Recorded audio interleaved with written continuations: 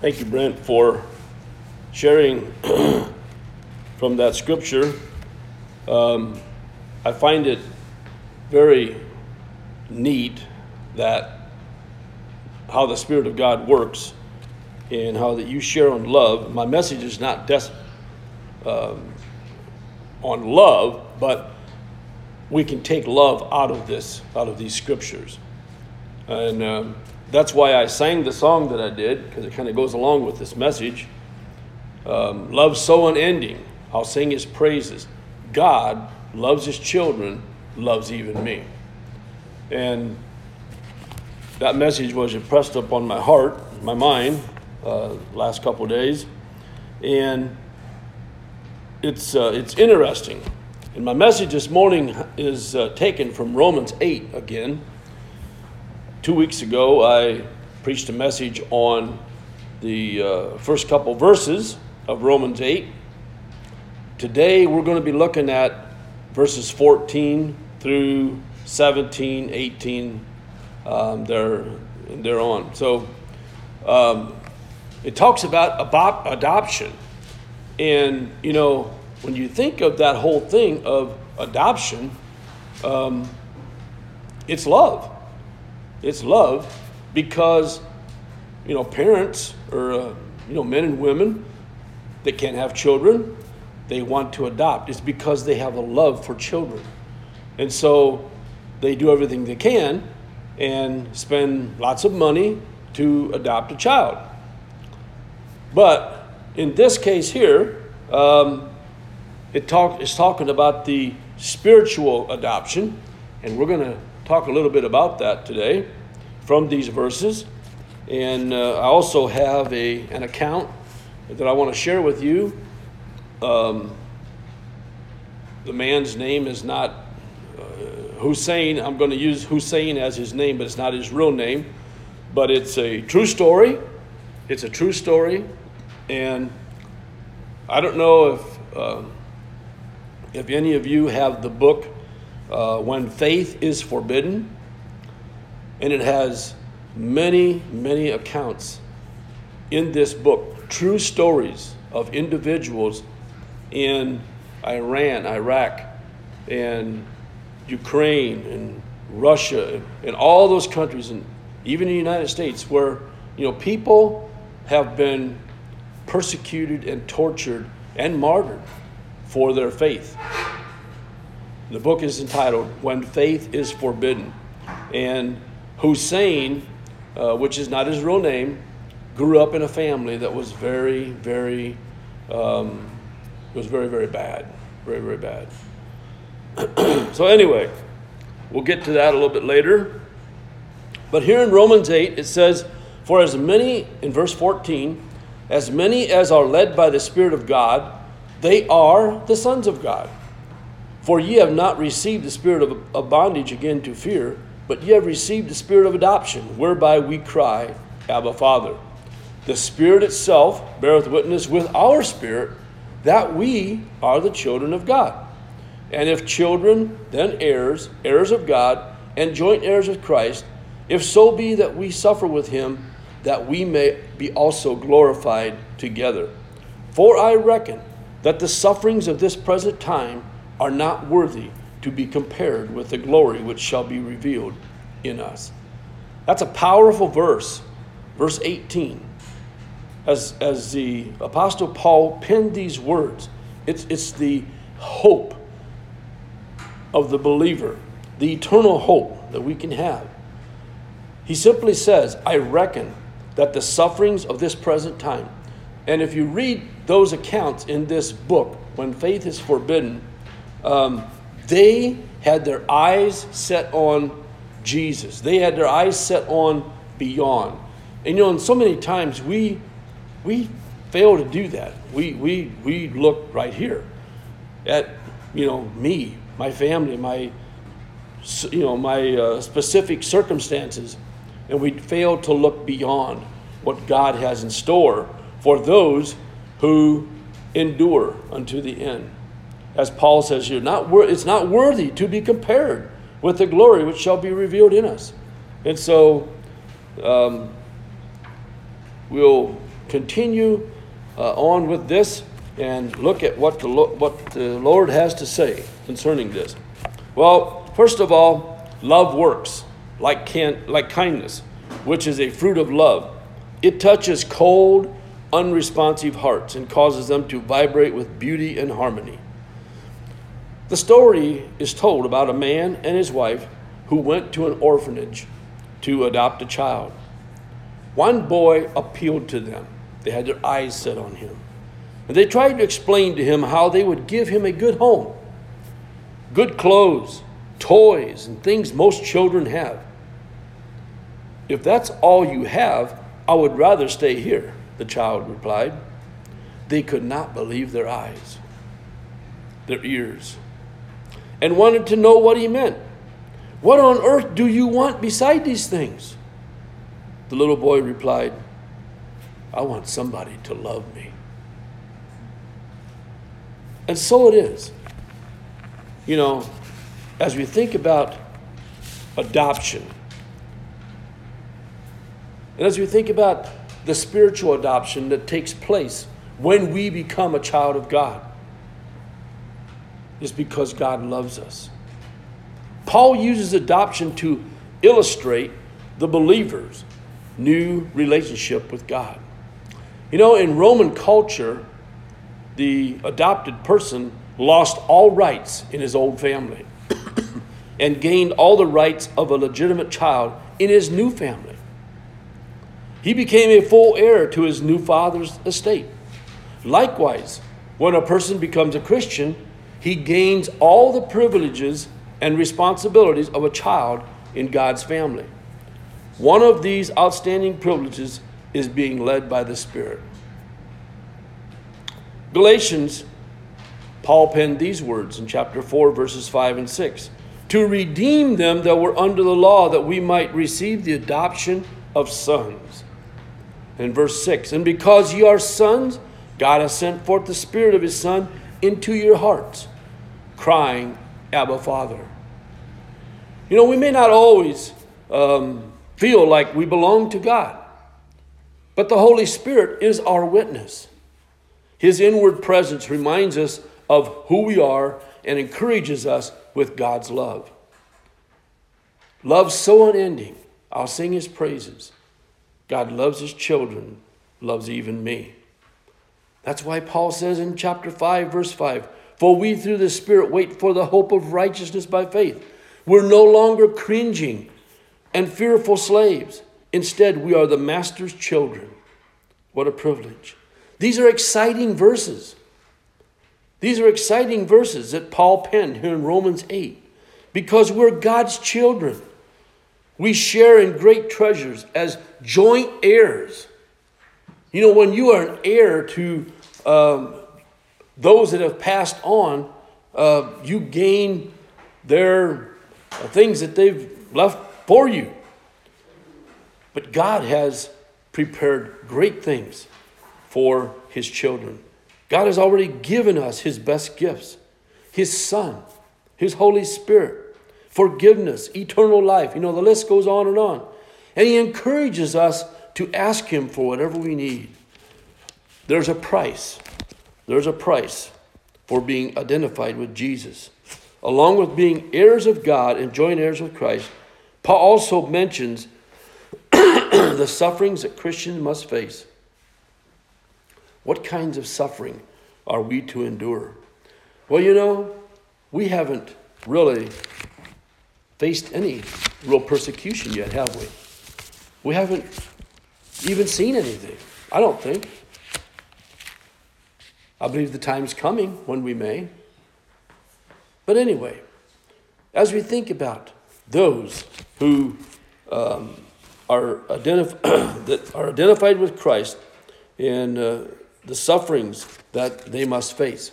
Hussein, as I said, was not his real name. He lives in Iran, grew up in a very strict Islamic home. This is a true story, true account. His mother was a devout Muslim, reading the Quran and praying 5 times a day, wore just the right clothes, but his father was not, and would become very angry. and treated him very, very badly. After mandatory military service, as Hussein got to that age, he returned home and with no job. He joined a friend in a counterfeiting operation, a crime punishable by death. His income went up and up and up and up, and he had more money than the people in the whole town. And he found himself in a life of debauchery, women, drugs, parties, etc., etc. Then through that, he had a disagreement, found himself out of the business. The disagreement with his partner. He was very miserable and wanted to kill himself and many other bad thoughts.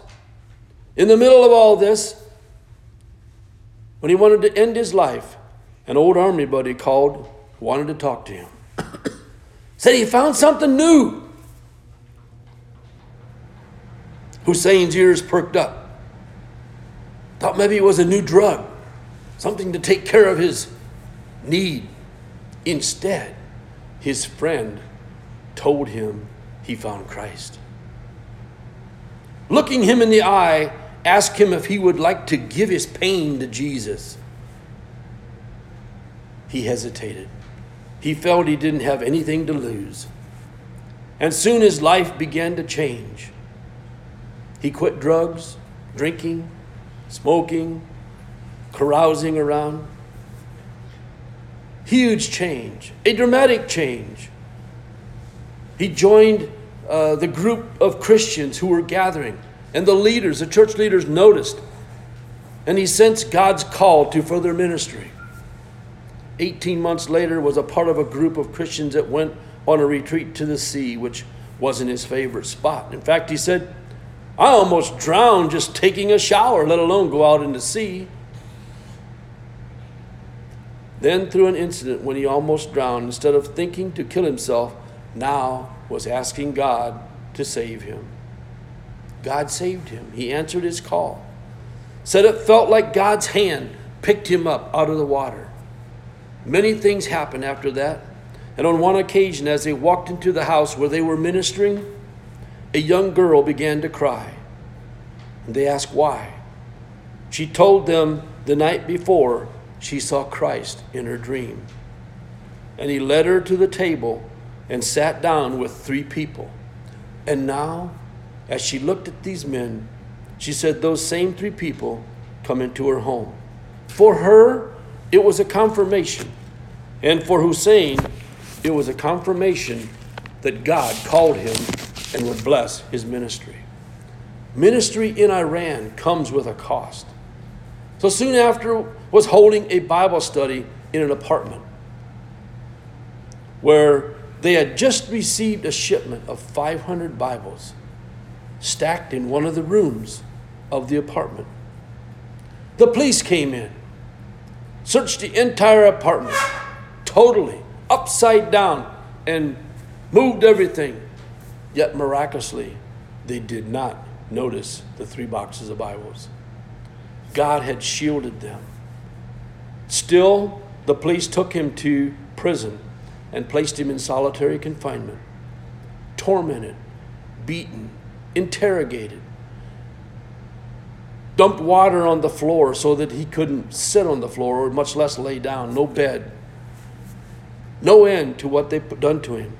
Yet sitting on the cold, wet floor, he heard God speak, the same as you would hear water running from the faucet. God's peace filled the room completely. It filled his entire cell.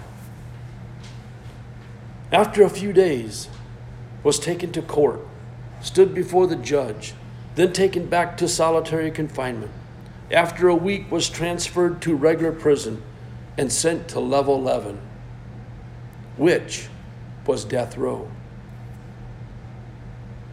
Horrible place. Miraculously, as he was taken in there.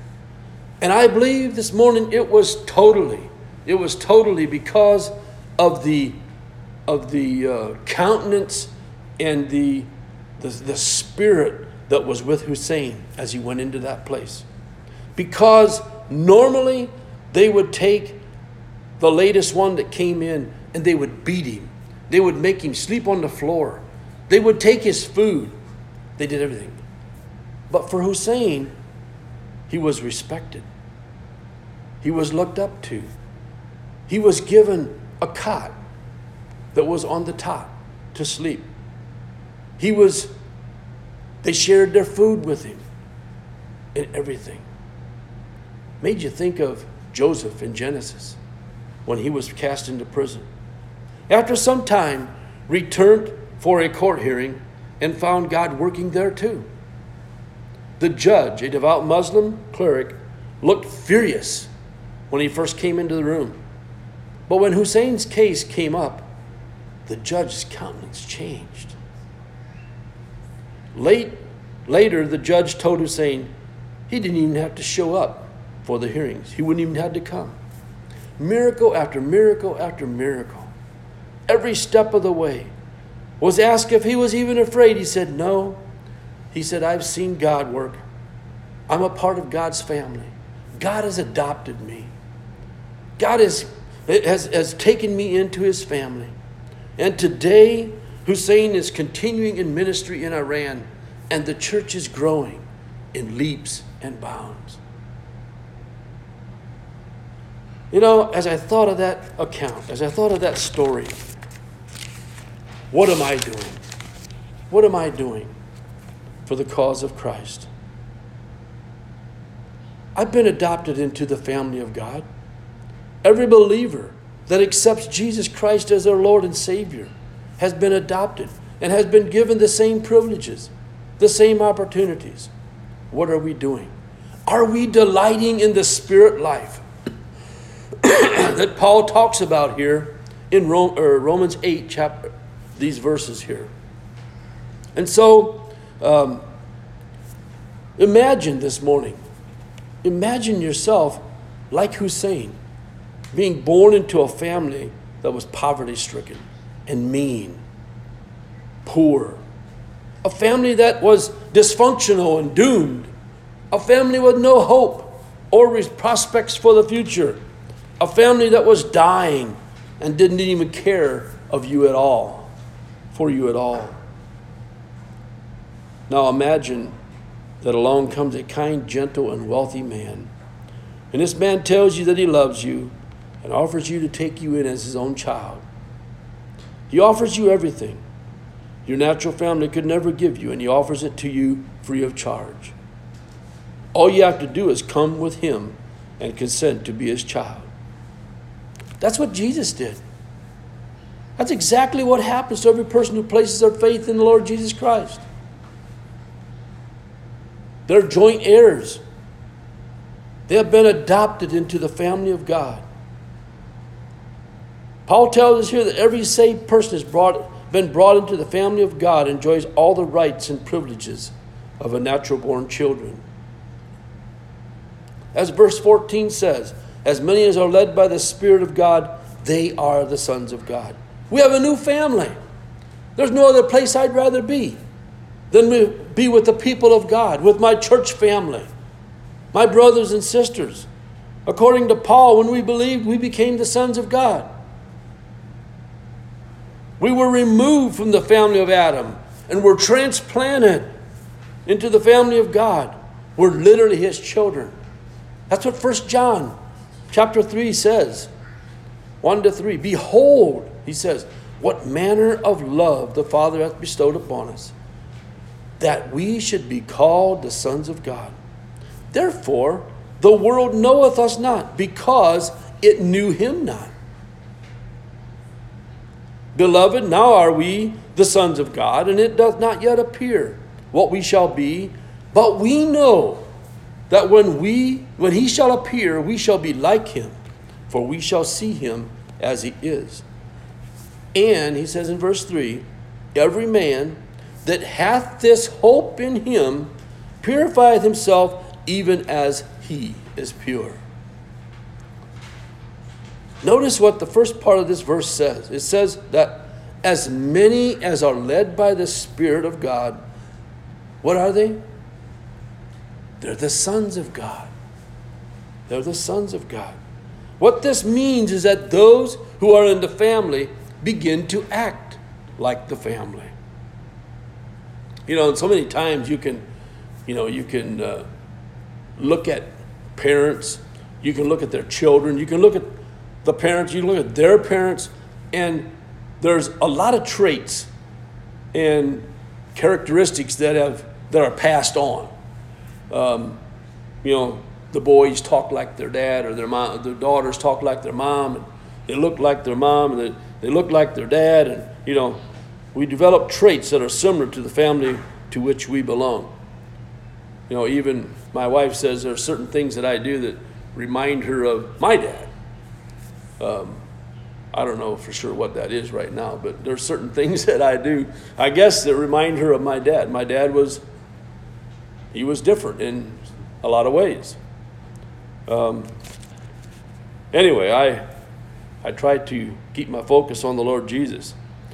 Anyway, the same hold true in the life of the believer. If a person is saved, it will develop the traits that are like the Father's family. The primary trait being that they will be led by the Spirit of God. You see, every child of God has the Holy Spirit living within them. In Romans chapter 8, verse 9, in between these scriptures that we shared 2 weeks ago and today, it says, "But ye are not in the flesh, but in the Spirit. If so be that the Spirit of God dwell in you. Now if any man have not the Spirit of Christ," what does it say? He's none of his. So it makes it very plain, doesn't it? Makes it very plain. And if the Spirit is in residence, he will make his presence known. He will change the life that he inhabits. We have a new Father. Verse 15. He says there, "But ye have received the Spirit of adoption, whereby we cry, Abba, Father." It tells us that we have been delivered from the bondage of fear and that we have been adopted into the family of God. Just as Hussein, who grew up in a home of violence and fear and not Christian, it was a horrible, he was adopted into the family of God. He was delivered from that bondage of fear. He was delivered from that bondage of violence and horrible things. In our society, adopted children often feel and are perceived to be second-class members of the family. You often see that. That shouldn't be. When parents adopt a child, they need to make so that child is treated the same as their own children, their own child. I'll never forget. I had a nephew that really was not the child of my brother-in-law, but he grew up in the home and never realized, this young boy never realized that he was not a part of the family. He was from another man. And when he was 16, 17 years old, one day he was told right to his face, "Oh, who are you? You're not a part of that family. You're an outcast. Can you imagine what that did to him? It just tore him up. He didn't even want to live anymore. It wasn't very long after that he did pass away. They're forever reminded of the fact that they were not born into the adoptive family. What a horrible thing. God doesn't do that to us. When He adopts us as His children, when we accept Jesus Christ as our Lord, He takes us into His family. We're the same to Him as the people on the other side of town or on the other side of the world. We're a part of the family of God. However, in ancient Rome, things were vastly different. To be adopted was considered a great privilege. The word adoption, or in Greek, hoiothesia, means to place as a son. The picture of adoption is a beautiful picture of what God does for the Christian. And so in the ancient world, the family was based on a Roman law called patria potestas, the father's power. And you know what that did? That law gave the father absolute authority over his children, so long as the father lived. He could work, enslave, sell, and if he wished, he could pronounce the death penalty, regardless of the child's age. The father held all power over personal and property rights. Therefore, adoption was a serious matter. Yet it was a common practice to ensure that a family would not become extinct by having no male children. And so, when a child was adopted, 3 legal steps were taken. Number 1, the adopted son was adopted permanently. He could not be adopted today and disinherited tomorrow. Number 2, the adopted son immediately had all the rights of a legitimate son in the new family. He was made equal, the same. And it's the same way God treats us. The adopted son completely lost all rights to his old family. The adopted son was looked upon as a new person. And that's how God looks at us when we come to the Lord Jesus Christ in faith. We're a new creature. Old things are passed away, all things have become new. And so, when we come to Jesus, we're taken out of Adam and adopted into Jesus. We have a new father.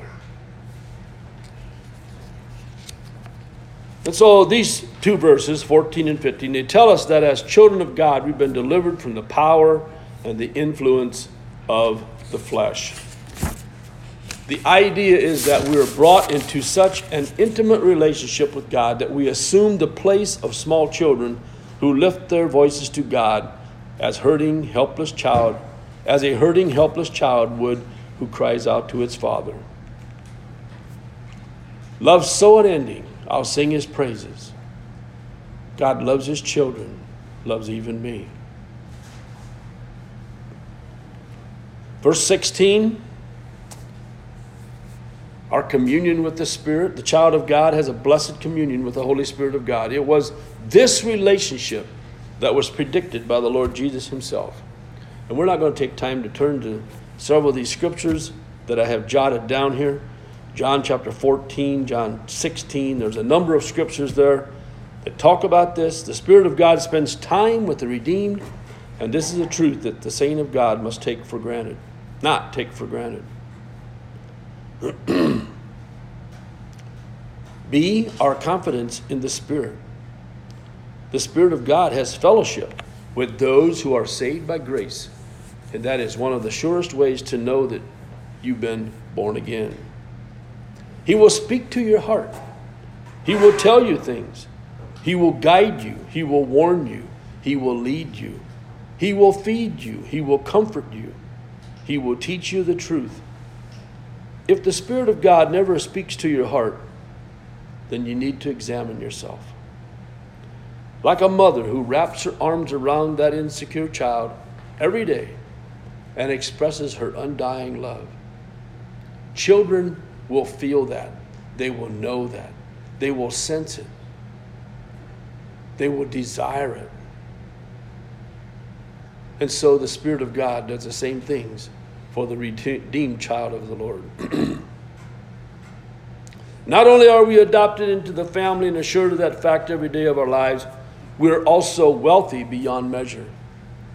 We have everything in the world, nothing to lose. Notice what this verse teaches us about our standing in verse 17. Our privilege. It teaches us that we are the heirs of God. You know, and I believe today that there are many, many people that have their sights, their hopes, their dreams are set on receiving the heir or the inheritance of what their father, what their grandfather has done, has built, has saved, has kept for them. Losing all sight of the inheritance that God has saved for us. Our Heavenly Father is wealthy beyond measure. The Bible teaches this truth in Psalms 50, 10 to 12. It says, every beast of the forest is mine, and the cattle upon 1,000 hills. I know all the fowls of the mountains, and the wild beasts of the field are mine. If I were hungry, I would not tell thee, for the world is mine, and the fullness thereof. We have the privilege of sharing the vast wealth of our Heavenly Father. That's why Paul says in Philippians 4, verse 19, but my God shall supply all your need according to his riches in glory by Christ Jesus. He's able to meet our needs no matter how great they may appear. And you know, I believe Hussein, the man I told you about in the story, he wondered, how would God provide? How would he take care of him? But after he committed his life to the Lord, and there's just one confirmation after another, one miracle after another, that God showed him. God picked him up out of that water as he was drowning and set him on solid ground. And many other things, even in the prison and before the judges, in solitary confinement, over and over, God showed his love to him. And he reminded him of what is in store for him if he trusts in him. I believe we need to find ourselves in that same situation. Not only are we the heirs of God, but we've been made joint heirs with Jesus. Literally, we are given an equal share in the wealth of our Father. And sometimes when I think about this, it isn't the idea of getting things that amazes me. I'm amazed when I come to understand that I have been placed on the same footing with Jesus.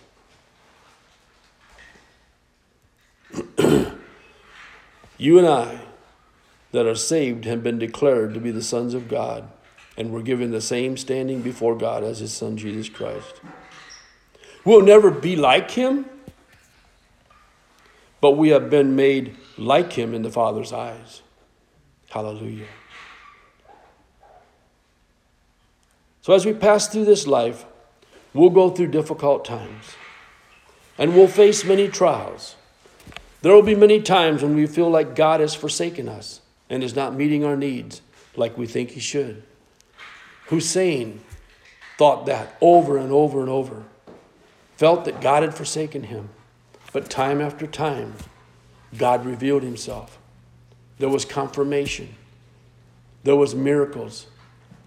Just like when the police came into his apartment, ransacked the whole place, upside down, and those 3 boxes of Bibles sat right there in the open, and they never seen it. When he was brought before the judge, the judge had a very mean countenance. But as soon as Hussein's case came up and he came before the judge, his countenance totally changed. And even to the fact where he said, you wouldn't have even need to come here. And so I believe this morning, as Paul says here, as many as are led by the Spirit of God, they are the sons of God. Are we being led by the Spirit of God? Does our character reveal it? Does our countenance show it? I trust this morning, as we think about these things, as we meditate upon them, that we too can be recognized as that.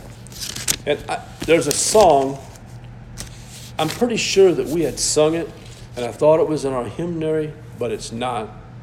The title of it is, I'm a Child of the King. I know that I've heard that song. We're not going to sing it for the sake of time. I thought maybe I'd just read it, because I thought it fit very well with the message as we think about our being adopted into the family of God. It goes like this. Once I was clothed in the rags of my sin, wretched and poor, lost and lonely within. But with wondrous compassion, the King of all kings, in pity and love, took me under his wings. Oh yes, I'm a child of the King. His royal blood now flows in my veins. And I who was wretched and poor now can sing, praise God, I'm a child of the King. Now I'm a child with a heavenly home. My holy Father, will you make me his own? And I'm washed by his blood, and I'm clothed in his love. And someday I'll sing with the angels above. Oh yes, I'm a child of the King. His royal blood now flows in my veins. And I who was wretched and poor now can sing, praise God, I'm a child of the King. Praise God, I'm a child of the King. May that encourage us this morning. No, we're not in a situation like the story, the account of Hussein and his life was in. But I believe this morning that God, as he looks down upon us, upon our little church, upon our situation, I believe this morning God wants us to know that he loves us and wants us to know that we're a part of his family. We're a part of the family of God. You know, it's like the little boy that the mother and father said, we have all kinds of toys. We have a beautiful home. We have lots of money. Well, I don't know what all they shared with him. Little boy said, I don't want that. He replied, he said, I want somebody to love me. We have a Father who loves us, our Heavenly Father. Yes, praise God for that. Let's pray. Our Father, this morning we thank you for this privilege that is ours. Thank you, Heavenly Father, for speaking to our hearts. And we know, Lord, that this subject is so vast and can't be exhausted as we think about the love of our Heavenly Father and the adoption that takes place when we become a child of his. And so, Father, this morning, I just pray that for your anointing to rest upon each one here. And I pray that as we go from his place, Lord, that we too would sense and feel your love upon us. And I pray, Father, for those outside who are searching, who are looking. I pray that you would speak to their hearts and that your Spirit would draw them, first of all, to thyself, and then to a place of worship. And Father, I pray that you would help us to be that place. Help us, Lord, to open our arms and to invite those who have become a part of the family of God. Be with us as we go through the remainder of the service. Bless our Sunday school hour, and we'll give you the praise. For it's in Jesus' name we pray. Amen.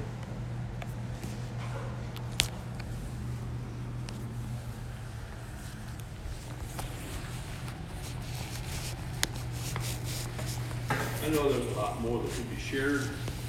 Like I said,